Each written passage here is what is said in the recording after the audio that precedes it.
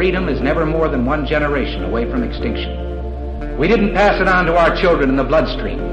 The only way they can inherit the freedom we have known is if we fight for it, protect it, defend it, and then hand it to them with the well-taught lessons of how they in their lifetime must do the same. And if you and I don't do this, then you and I may well spend our sunset years telling our children and our children's children what it once was like in America when men were free.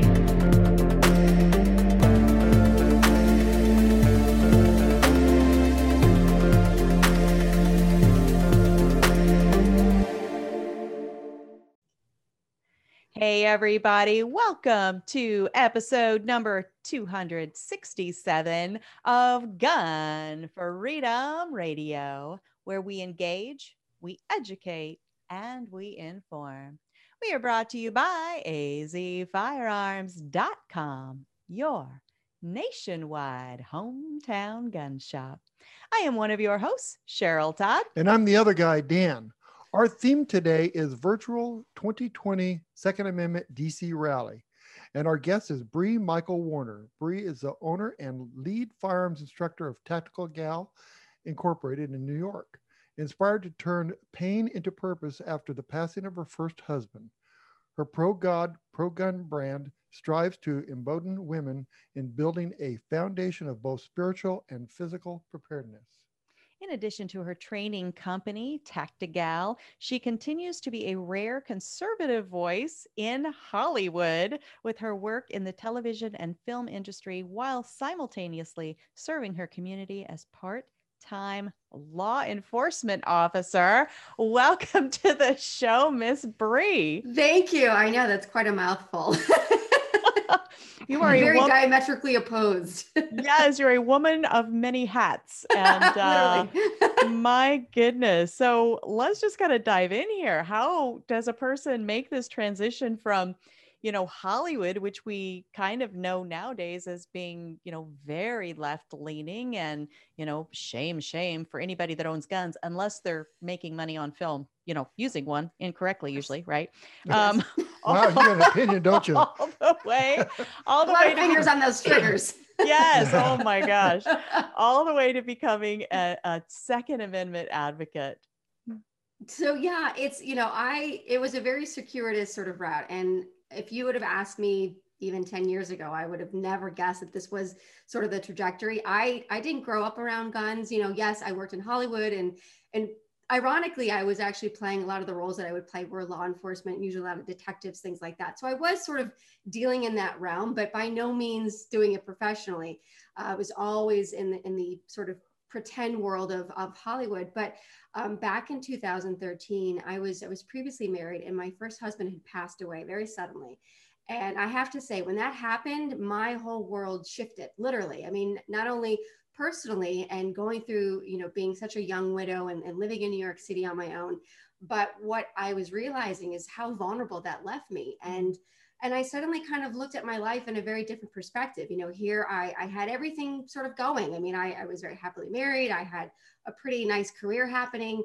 And then suddenly the rug got swept from beneath me. And so what it did is it actually started getting to me to look at what did I want that next chapter to look like? I kind of felt like, to be honest, that a lot of what I was doing in Hollywood, although it was fun and I enjoyed it and I'm very grateful for it, it's also a very self-serving profession. And for me, it no longer satisfied this sort of need to want to do more with my life. And so honestly, I from the moment that happened, I started looking of ways of how can I change my story? How can I turn this into something of purpose? Turning all this pain into purpose is sort of the theme of my life, so to speak. And that led me into becoming more involved in firearms. I was introduced to them as a means to be able to protect myself now that, especially that I was alone and I was living in New York City. And then I loved it. And then the more I trained, the more passionate I became about it. And then that actually led me to want to start my own company. And my company, Tactical Inc., does focus on training women specifically. I find that women, they learn in a different manner. The environments that they're more comfortable in is very different than some of the more conventional classes. So I kind of wanted to create an environment where they felt very safe and supported and learned to be confident in themselves. So from that point, honestly, then the next indicated step was, well, you know what? I've been playing detectives on TV. And it's something that I've always been very interested in. And I thought, you know what, that's a way that I can give back. And so I sort of took that giant leap into law enforcement. So everything kind of bridged together. And quite frankly, I still do work in Hollywood. I still kind of vacillate between the two worlds. So it's been a really fun, interesting, and unexpected journey for sure. That's awesome. It really is. And, there is so much that goes into training for, as a civilian, right? To be a concealed carry holder or just a gun owner in your home or whatever. And then there's another kind of training that comes into how law enforcement interacts with the tools themselves and the public in general. So you are very well-rounded and prepared for any of those roles. This is totally off script, but was there an arc that you went through, a learning arc where maybe you didn't get good training on camera and then you started to realize in real life, oh my gosh, that stuff that I've already been filmed doing is not okay? Yes. So there was a lot of bad training, like you said, or lack thereof. It was literally, here's the actor, here's the prop master, here's your firearm. They do a brief safety check and they put it in your hand. And sometimes you get no training. It's just sort of like you emulate what you've previously seen on other television and film, which is usually bad habits. But I will say, I do have one quick story. I was doing a movie years ago, and they had on the set, they had a prop gun. Now, a prop gun, meaning that what they did is they actually took a real firing gun. Now, they did not remove the firing pin, and that's a really specific point that I want to make, because they had just kind of after the fact plugged the barrel. That sort of made it now a prop gun in their mind. The problem is that they wanted the talent, being myself, to load a magazine with actual live rounds in it, because they wanted that shot of the live rounds going into the gun. And I knew something was wrong. I was like, this is not this. At the time, I didn't know anything really about firearms, but I knew that wasn't correct. And we had a baby on set. There was so many things that could have gone wrong in that situation.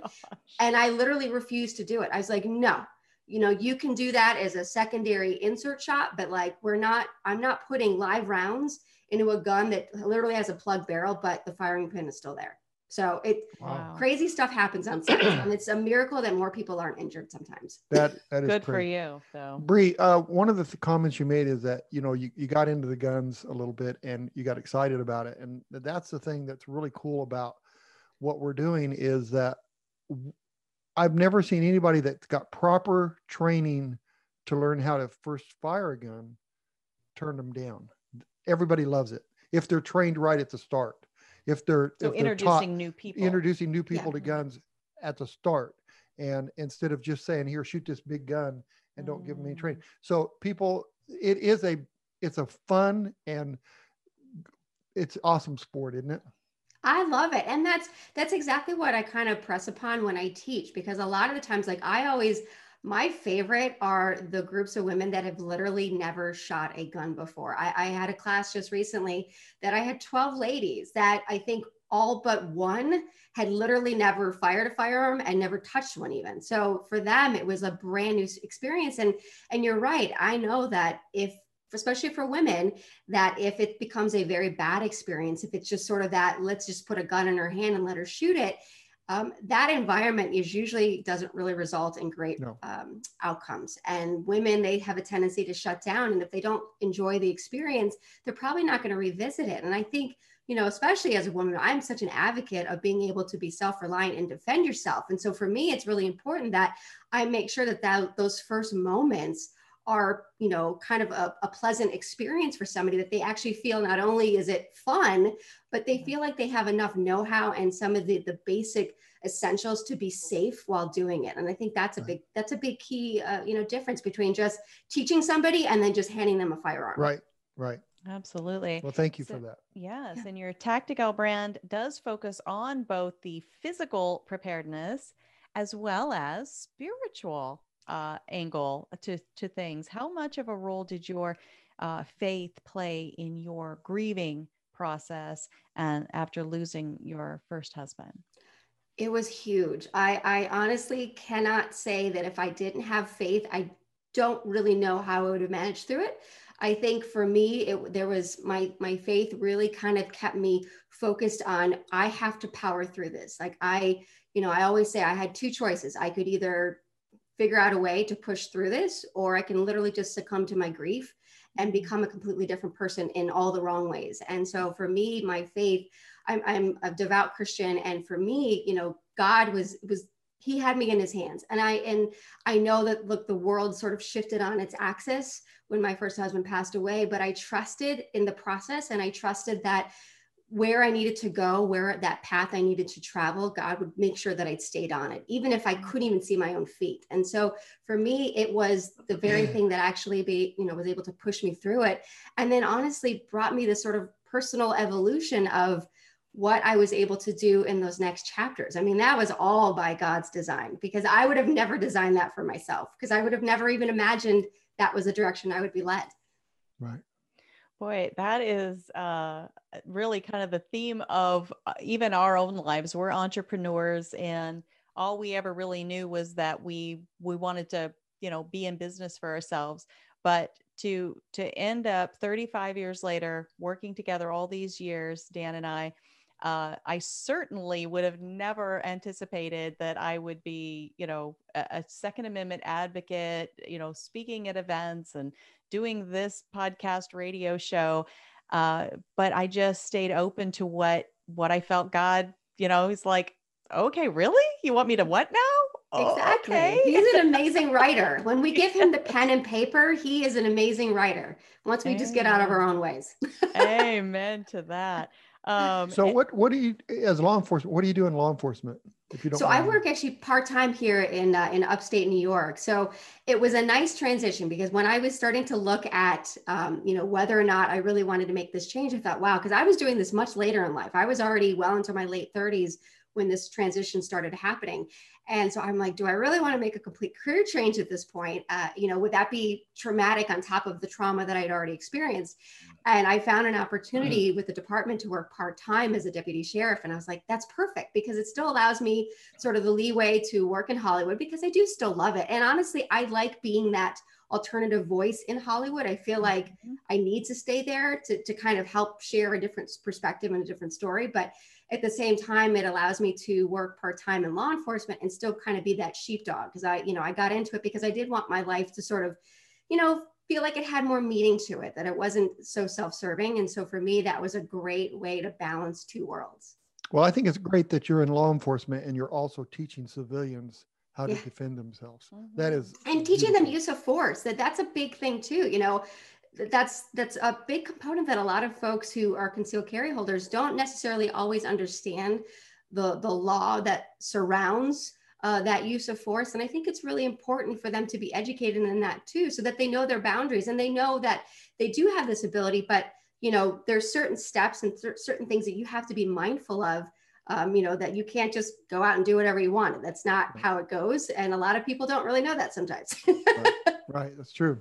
That is so true. So I want to talk about some other hat that you wear with your multiple hats. There's more? Yes. But wait, there's more. There's more. I'm like a shamu. What's the little, like, the cloth? Yes. I don't even know, but yes, one of those.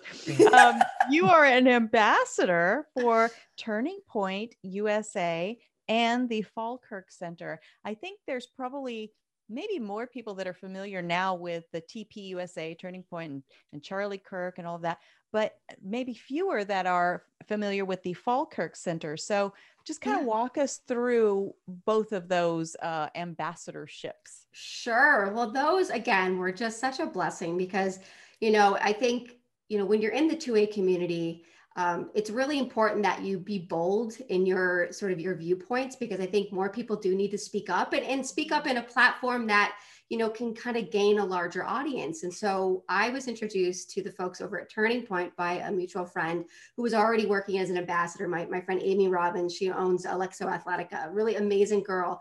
And so she was kind enough to sort of forward my information to them. And then I came on board. And so for me, Turning Point was a great opportunity because what it was doing was helping to share conservative values to college age students across the country. And I think now they also do some of the teens, so more like high school into college. And I think back, I'm like, wow, I wish I had this when I was in college, because I was sort of the oddball conservative. I went to school at USC in Southern California.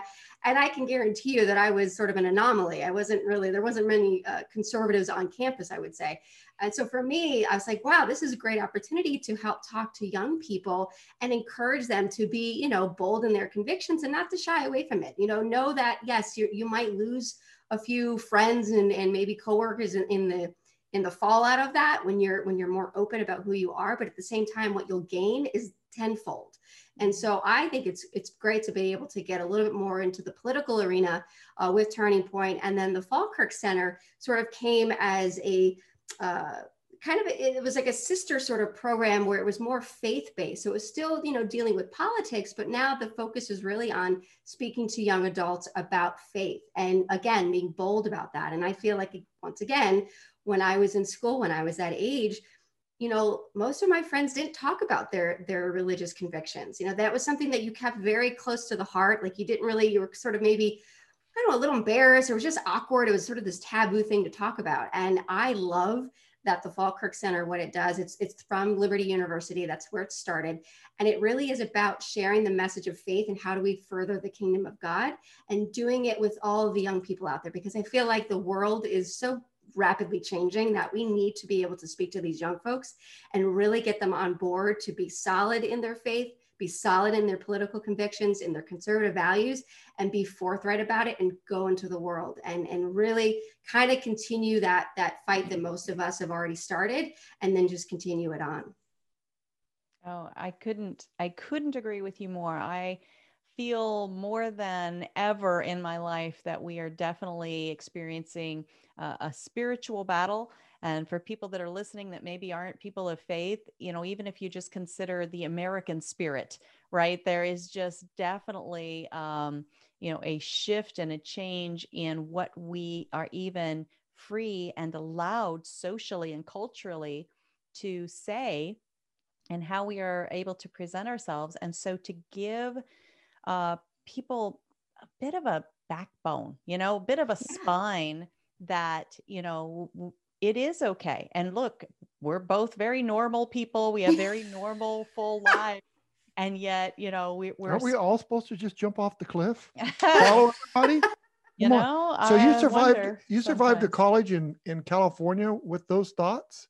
I did. I kept most of them to myself, but it's funny, the more that, because again, I still work in that realm, and the more open I've become, because now I'm at an age where I'm like, I don't even care what you think about me. What I'm finding out is that there's a lot more curiosity now, because I think people didn't expect that from me, especially those that have already known me for some time and maybe have already developed a level of respect. So now there's a genuine interest and curiosity, like what makes me tick, because it's so unexpected to them, but we start to dialogue. And I have to tell you, those are some of the most amazing conversations with people that have different views than I do, but because there is at least the common ground of respect, that we get a lot further in that conversation. And, again, maybe I don't change everything that they think, but I at least give them a slightly different perspective. Absolutely. Well, and that kind of segues beautifully with the next thing I want to talk about, and that is this year's big rally that was going to be held in Washington, D.C. We've gone virtual with it because, COVID and everything else crazy that's going on in the world. It's going to be held on Saturday, October 24th. It will be a virtual event, and you are one of our speakers, and I'm so excited to hear what you're going to be sharing with us. But can you give us kind of like a little sneak peek preview of what we could expect? Sure. Well, I think, kind of going along with what we've been talking about, it's about, empowering. My goal, I understand that, sometimes it seems like we're speaking in sort of like this vacuum when we're only around each other. But the reality is that not everybody feels empowered to speak up. They might share the same thoughts, but for whatever reason, they are hesitant on really being open about that. And I think that's the only time we're going to see change, is that more and more people speak up. And, you know, one of the things when I was writing my speech that I really kind of focused upon is that there's 393 million gun owners in America. That's almost half of the US population. That's a staggering number. And when you think about how much power that can have behind those voices, that many voices, that's significant. And I think sometimes people in our community don't realize the power that they have in their own voice. And so for me, my speech is very much about trying to encourage a lot of others to come forward and to speak out.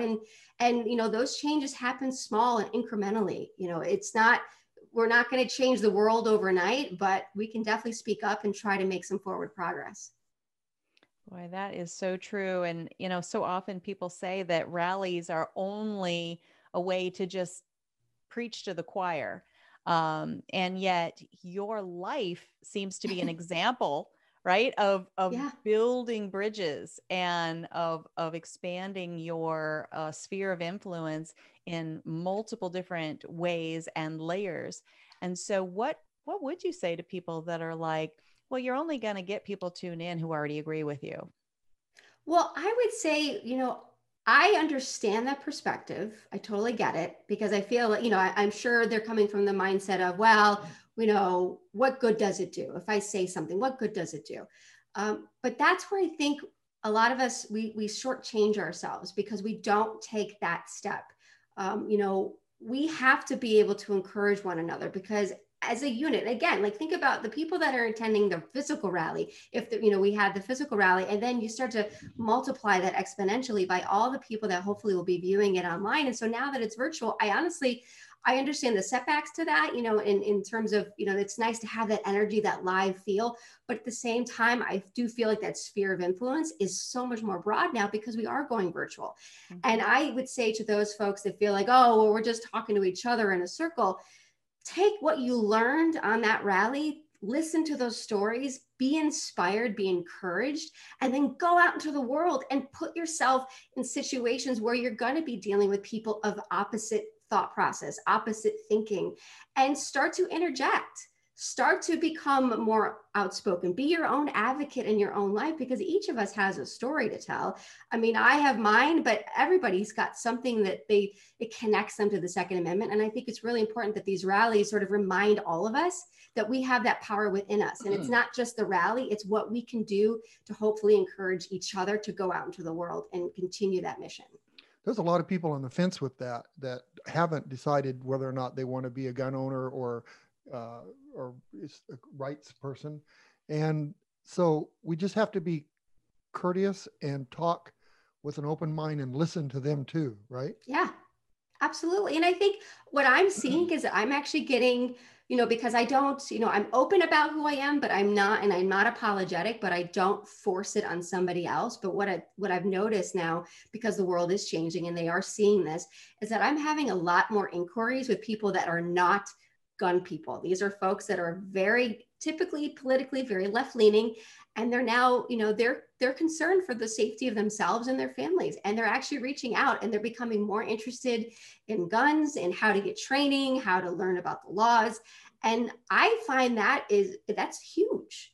And it's a small inquiry that in their mind, maybe not is that big of a deal, but for the rest of us in the 2A community, that's amazing. The fact that we're actually getting people that haven't really thought about it until now come to us. I'm like, this is great. This is like perfect opportunity for me to help, you know, educate them and get them excited and get them to understand, you know, the best thing that I've discovered so far is when I've had those inquiries, people realize how difficult it is to get a firearm. They just think that like they decide they want to do this and then they're going to go to like the store and go pick it up and go home and that's that. And they don't understand that there's a process to be had. And especially right now in the middle of COVID, it's very difficult to get inventory. It's very difficult to get ammo. You know, the process isn't just show up at your store and go pick it up. Many states do have certain restrictions, especially in New York. There's a lot of hoops you got to jump through. So it's a very educating experience for them to have to go through it. And I'm actually really happy about that. I'm grateful. Now, there's been, with the COVID thing, there's been 5 million new gun owners. And we have AZ Firearms in Avondale, Arizona. And we have a lot of new people that came in to buy guns. And they were shocked that, I have to wait to see if I clear. And then, so it's really good.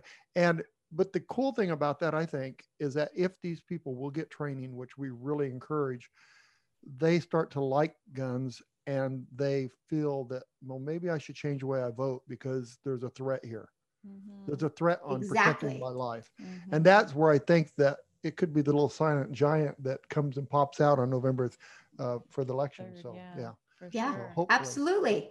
But again, training, right? Yes, it's imperative, you know, and it's not, I always say it's not enough to just do a basic safety class. A lot of the times, you know, depending, you know, unfortunately there's, you know, it's like anything, there's great instructors and then there's instructors that just sort of go through the motions. And I do think that a lot of times people just think, oh, I just did a basic safety class, you know, to get my permit or just, you know, just to get the gun and I'm good. And it's like, no, not really. I mean, I understand that it's financially can be sort of burdensome for some, you know, to get training because it can be costly, but it's one of those things where I'm always an advocate, like, don't go crazy on getting a slicked, you know, kind of blinged out gun. Get a gun that's reliable and get good training. That's where you want to spend your money more than anything else. Right. Boy, absolutely. And here in Arizona, we don't even have to have a concealed carry license in order to conceal, you know, to carry concealed. Yet I would say the vast majority of people get the training anyway. And so I think that's a huge testament to the fact that, you know, responsibly armed citizens are actually more than law abiding, and that we set such a good example. And for all of these 5 million brand new gun owners to start to understand who we are from the inside out, I think that this is such a beautiful moment in time, and an honor for anyone, for us to be able to speak, you know, if they come to us for information. I love that you see that, you know, as a position of honor, that you're able to represent our community well, and to sort of foster people in to their comfort level, not pushing anybody. But that's so beautiful. And I'm so thankful to know you, and I appreciate the work that you're doing. Oh, thank you so much. It has been such a blessing. And like I said, never would have expected it, but wouldn't change a thing. Absolutely. Can you just tell folks as we start wrapping up how they can follow? No, wait. What did we miss? And there's more. If you'd like to get more information. Oh, he wants to do it like an infomercial. Oh, yes. I need like my 800 number on the bottom. Right. Yes. So how can people get a hold of you? Sure. I'm definitely, I'm on social media. So on Instagram, I'm Tactigal NYC. So with a G. I'm also on Facebook. I've got a Facebook page also under Tactigal. And then I actually have a website. I'm a diehard. I love having good websites. They've got all listings for training and information and blogs and whatnot. So that would be tactigalinc.com. So any of those ways. And I always welcome people. Please, if you've got questions, message me. You know, you can send me an email through the website or direct message me on Instagram. And I'm always happy to help. Fantastic. Awesome. Thank you so much for all you do. Can't wait to hear your speech on Saturday, October 24th at the Big 2A virtual rally. Wonderful. I look forward to it as well. And I'll see you very soon. I'm so excited to be doing it with you. Thanks, awesome. Bree. Thank you. Bye-bye, Miss Bree. Bye-bye. All right. My goodness. She has some energy. Awesome. Yes. I can't. She does about everything. She does. And, I think that she is setting an amazing example through her work with Turning Point USA and the Falkirk Center. How would you like to be, you know, in school, the young person in school, and very few of the people believe in what you believe in, and if you're kind of getting bullied, aren't you? If you try to speak about how you want to, you know, your rights and stuff. It seems like that's where we are. And that's part of that spiritual battle. I think that, you know, people are trying to figure out, you know, how the people that we might think are bullying, how can they hold to their principles and then respect and honor that other people maybe have different thoughts and ideas. Right. I don't know where we stopped learning that. No, we're stupid if we don't agree with them now. I mean, you're different. They call you names. They do things, and they actually let you go. I mean, they don't even involve you in projects, whatever. It'd be a Mhm. terrible time to be in school. Yeah. And so then if you're the outcast on that, in that scenario, how, what are your coping skills so that you are not just swayed to just kind Yeah. of go along to get along? So to have voices out there like Miss Bree is Right. an amazing thing. And it gives me hope because we have, I mean, our daughter is very strong personality, very outspoken. But then the two granddaughters coming up, I mean, Yeah. they're going to have a different world to live in than what you and I grew up in. And of course, our family is going to, pass along our traditions and our values. But then, she's going to be met with perhaps this other, side that has no tolerance for what we've empowered them with, Right. and how our granddaughter's not going to feel like, hey, you set me up to fail here, Right. But look what because happened with Cassie. we aren't in lockstep Yeah. with the Look what mainstream. happened to our daughter in high school when Obama was being Mhm. Obama was set up to be president. In his first First run. run that they just they had little votes and stuff, and if you didn't vote for Obama, then you were an outcast. Well, just class discussions. Yeah. Cassie was, I think, either the lone voice or one of maybe two or three that, were kind of like that dissenting opinion, like, well, okay, but what about these ideas? And if she wasn't built of the stuff that she's built of, she might have either just been quiet and left it to the other people to assume how she felt, Yeah. or she might have actually changed her opinion so that she, could go along with what the popular opinion was.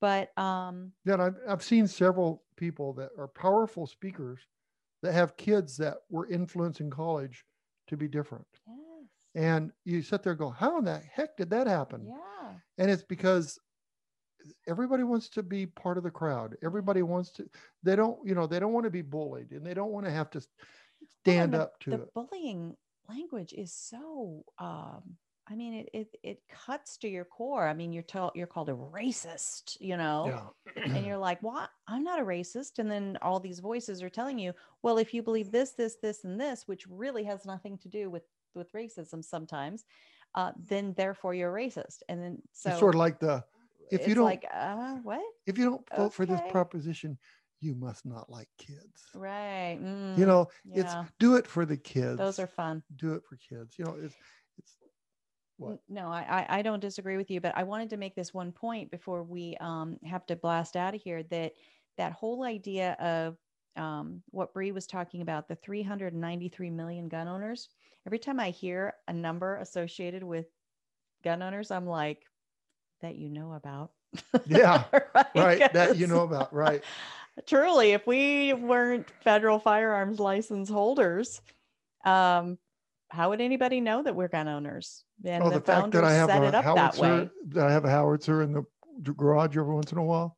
We probably, if we weren't gun store owners, you probably wouldn't have gotten away with, oh, by the way, honey, on the way home, I picked up a, You mean a howitzer. if I didn't have the too. gun shop, I wouldn't be able to have a howitzer?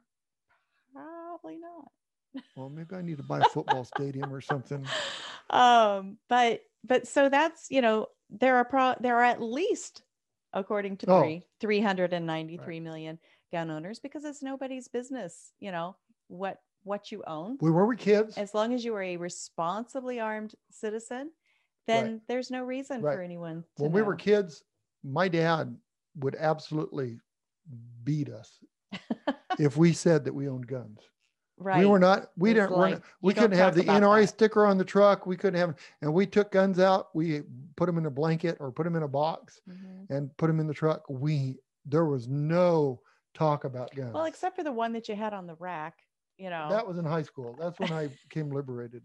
Gotcha. But then the other idea about that, number of gun owners, and that's been increased recently by at least 5 million brand new gun owners.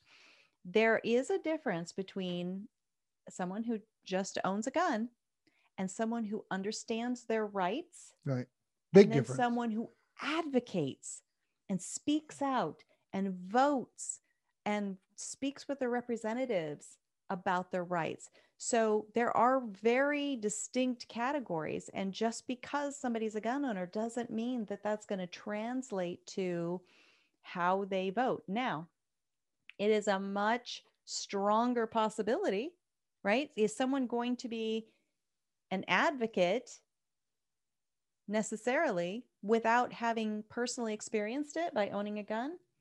Probably not. Right. So we have this rich, fertile soil of people who they at least understand now, oh, yeah, I am my own immediate responder. Plus the civil unrest that's going on. Mm-hmm. It's going to help with our voting, I think, this year. It can't hurt, but it's not an automatic. No, it's not, because a lot of people don't.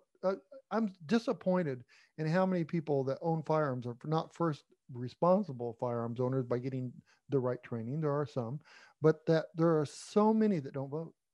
And that's the thing. When I look at the Doesn't state do any of, good, they say.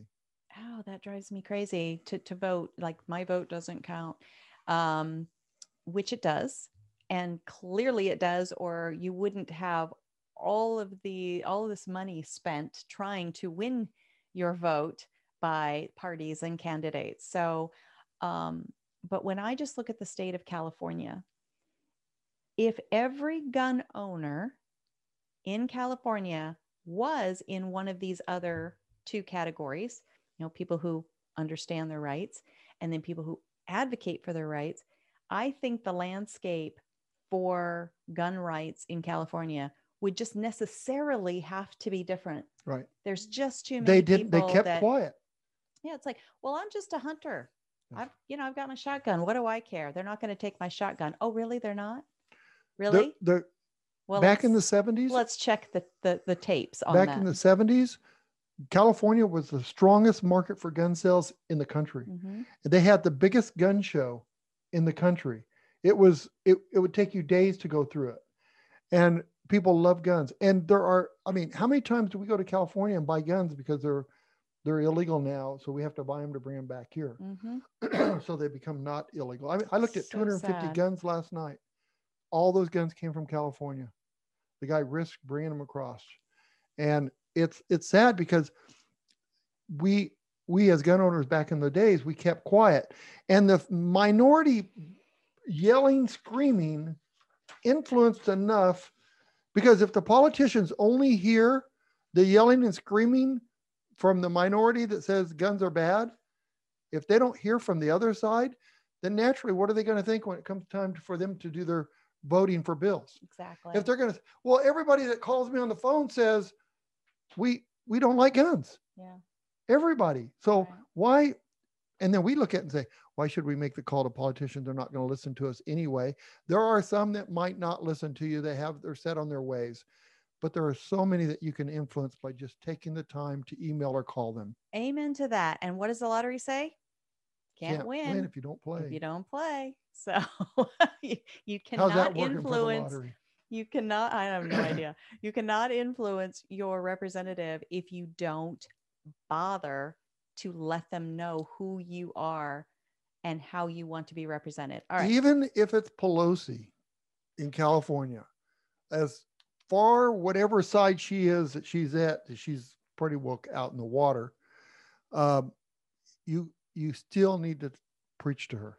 You still need to tell her, I live in California, I have rights, and you can't take my guns away from me. Nicely though, you don't threaten, you don't, you do it courtesy, because she probably won't be, but you at least do that. Right. And then hang a hairdryer on her tree too, out in the fence or whatever. But whatever.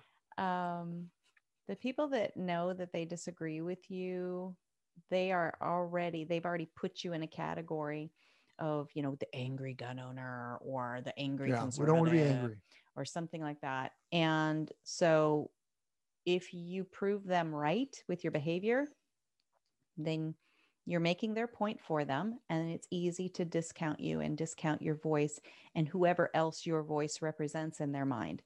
If you stay respectful and logical and consistent in communicating with them, you are much harder to just label and cast aside. Right. So Let's look at one other thing. Let's look at California right now.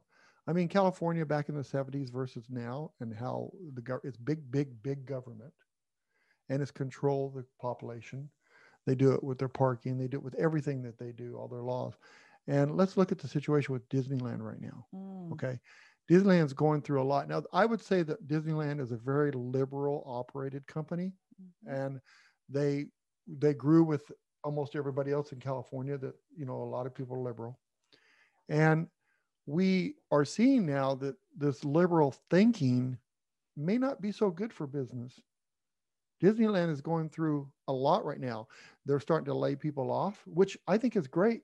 Sorry for the people that are getting laid off, but I think it's great because now the governor has to look at how many more unemployment checks they have to write because of a poor decision that they made. Look at Florida. Florida's opening up. They're doing okay. It's not bad. It's about control. And they're going to always be that way as long as they can have control. They're going to control everyone. And so, well, and that is the reason that we have the Bill of Rights. That's the firewall. That's where that stops. That's what it was designed to do, is to say, okay, government, you know, here's what we need you to do to operate. And here, the Bill of Rights, you can't go on the other side of that, because that is for the ain't right. Right. Because our founding fathers had lived through something that was bad enough that they had to pick up arms. You mean Britain made us wear masks? That's a different story for another day. They kind of did. No, I mean, they muzzled us, right? In a lot of ways. Yeah, well, we can talk about that another time. Well, they limited how many people could speak as a group. Our founding fathers went through something that caused them to have to pick up arms, and they understood that government is going to keep moving forward until we stop them. Until we stop them with our votes is how, you know, it's not, that's the level that we are at right now. It can be stopped with our votes. We don't have to go any further than that. Yeah. The people that are already trying to jump ahead and say, well, no, let's just go to like a civil war. Let's pick up arms. But if you have done your full weight of your job with being your civic duty and your voting and, you know, helping to support good candidates, and which therefore defeats bad candidates, if you've already done all of that, then maybe we can talk about the next thing. But you haven't done your work yet. We as a citizenry have not done our work, or we wouldn't right now be so concerned with who's going to sit on the Supreme Court, because we know that our laziness has resulted in too much of our governing happening in the judiciary, in the courts. Well, look at California again, that they keep re-electing these politicians that are failing. Why not take a chance at some new people that might, even if they're Democrats, they may make a change, right? But we keep voting this. How long has Biden been? 47 years? What is he going to do? What is he going to do for us? That is almost my entire lifetime. 47 years. What has he done? Almost my entire lifetime. This man has been. Oh, but now I'm going to change. And look at Pelosi. How long has Pelosi been in Congresswoman? 900 years. Yeah. Something like that. So she, I don't know. So a long time. So you look at it and say, if you don't like it, make a change. She's not making it better. Tell me how anything's better. Apparently it's not, but as long as somebody in power can't get worse. I don't think it Don't say that. No. It's 2020. Do not say that. But as long as somebody in these positions can try to, you know, say, but look how bad it is, and I'm the solution, and we keep buying into it and falling for it when they've been there through all of what took us into the yuck. Come on, we can be smarter than that. All right, did we thank our guest? Did we thank Bree? Let's thank her again. Oh yes, thank you, Bree Michael Warner of Tactigal Inc. Awesome lady. Thank you so much to all of our listeners. Your time is your most valuable and finite commodity, and you could be doing anything right now with your time, but you chose to spend it with us. And thank you. Thank you. We cannot tell you how much we value that. If you are listening on audio only through our website, Then you don't have to look at me. That'd be awesome, right? What do they say? I have a face for radio. Yeah. Go to gunfreedomradio.com, click the on demand tab, and you can binge listen to your heart's content, darling. To all of the episodes that we have posted there, and click the guest tab. You can see photos and bios and links to all of the guests that we've ever had on. It is a tremendous resource of subject matter experts. Please spend some time there. We don't hate it when you spend time there. And until next time, pray for our country first. Pray for the world. Pray for our world. Pray for our nation. Our nation needs help right now. We have this humongous election coming up. It's gonna be a doozy. Yeah. Dan, it's gonna be a doozy. I don't know what a doozy is. Does anybody really know what a doozy is? I don't know. Why don't we Google it? I don't want to. I don't want to Google anything. You should Google it. Anyway, it's going to be a big election. You do not want to miss your opportunity to weigh in on this election, and prayerfully so. That's our method. We pray before we come on the air. We pray over our businesses. We pray over our guests, and we prayerfully engage in the voting process to get ourselves, do our research, get educated before we vote. Pray that somebody doesn't cheat. Yeah, for sure that it's a safe and fair election and a definitive election. There's already noises and rumblings that it's going to be a long time before we really know how it's going to land. And you can take if it takes 4 years, it's okay with me. Well, no, I don't know. No, don't necessarily say that because anyway. Right. We might. Yeah, no, I was just kidding there. All right. Yeah, pray for our nation, pray for our leaders, pray for our representatives, all of them. Every single one. Even the ones you don't like, Dan? Yep, maybe. Especially the ones you don't like. Be good to each other. Have a great week, and God bless.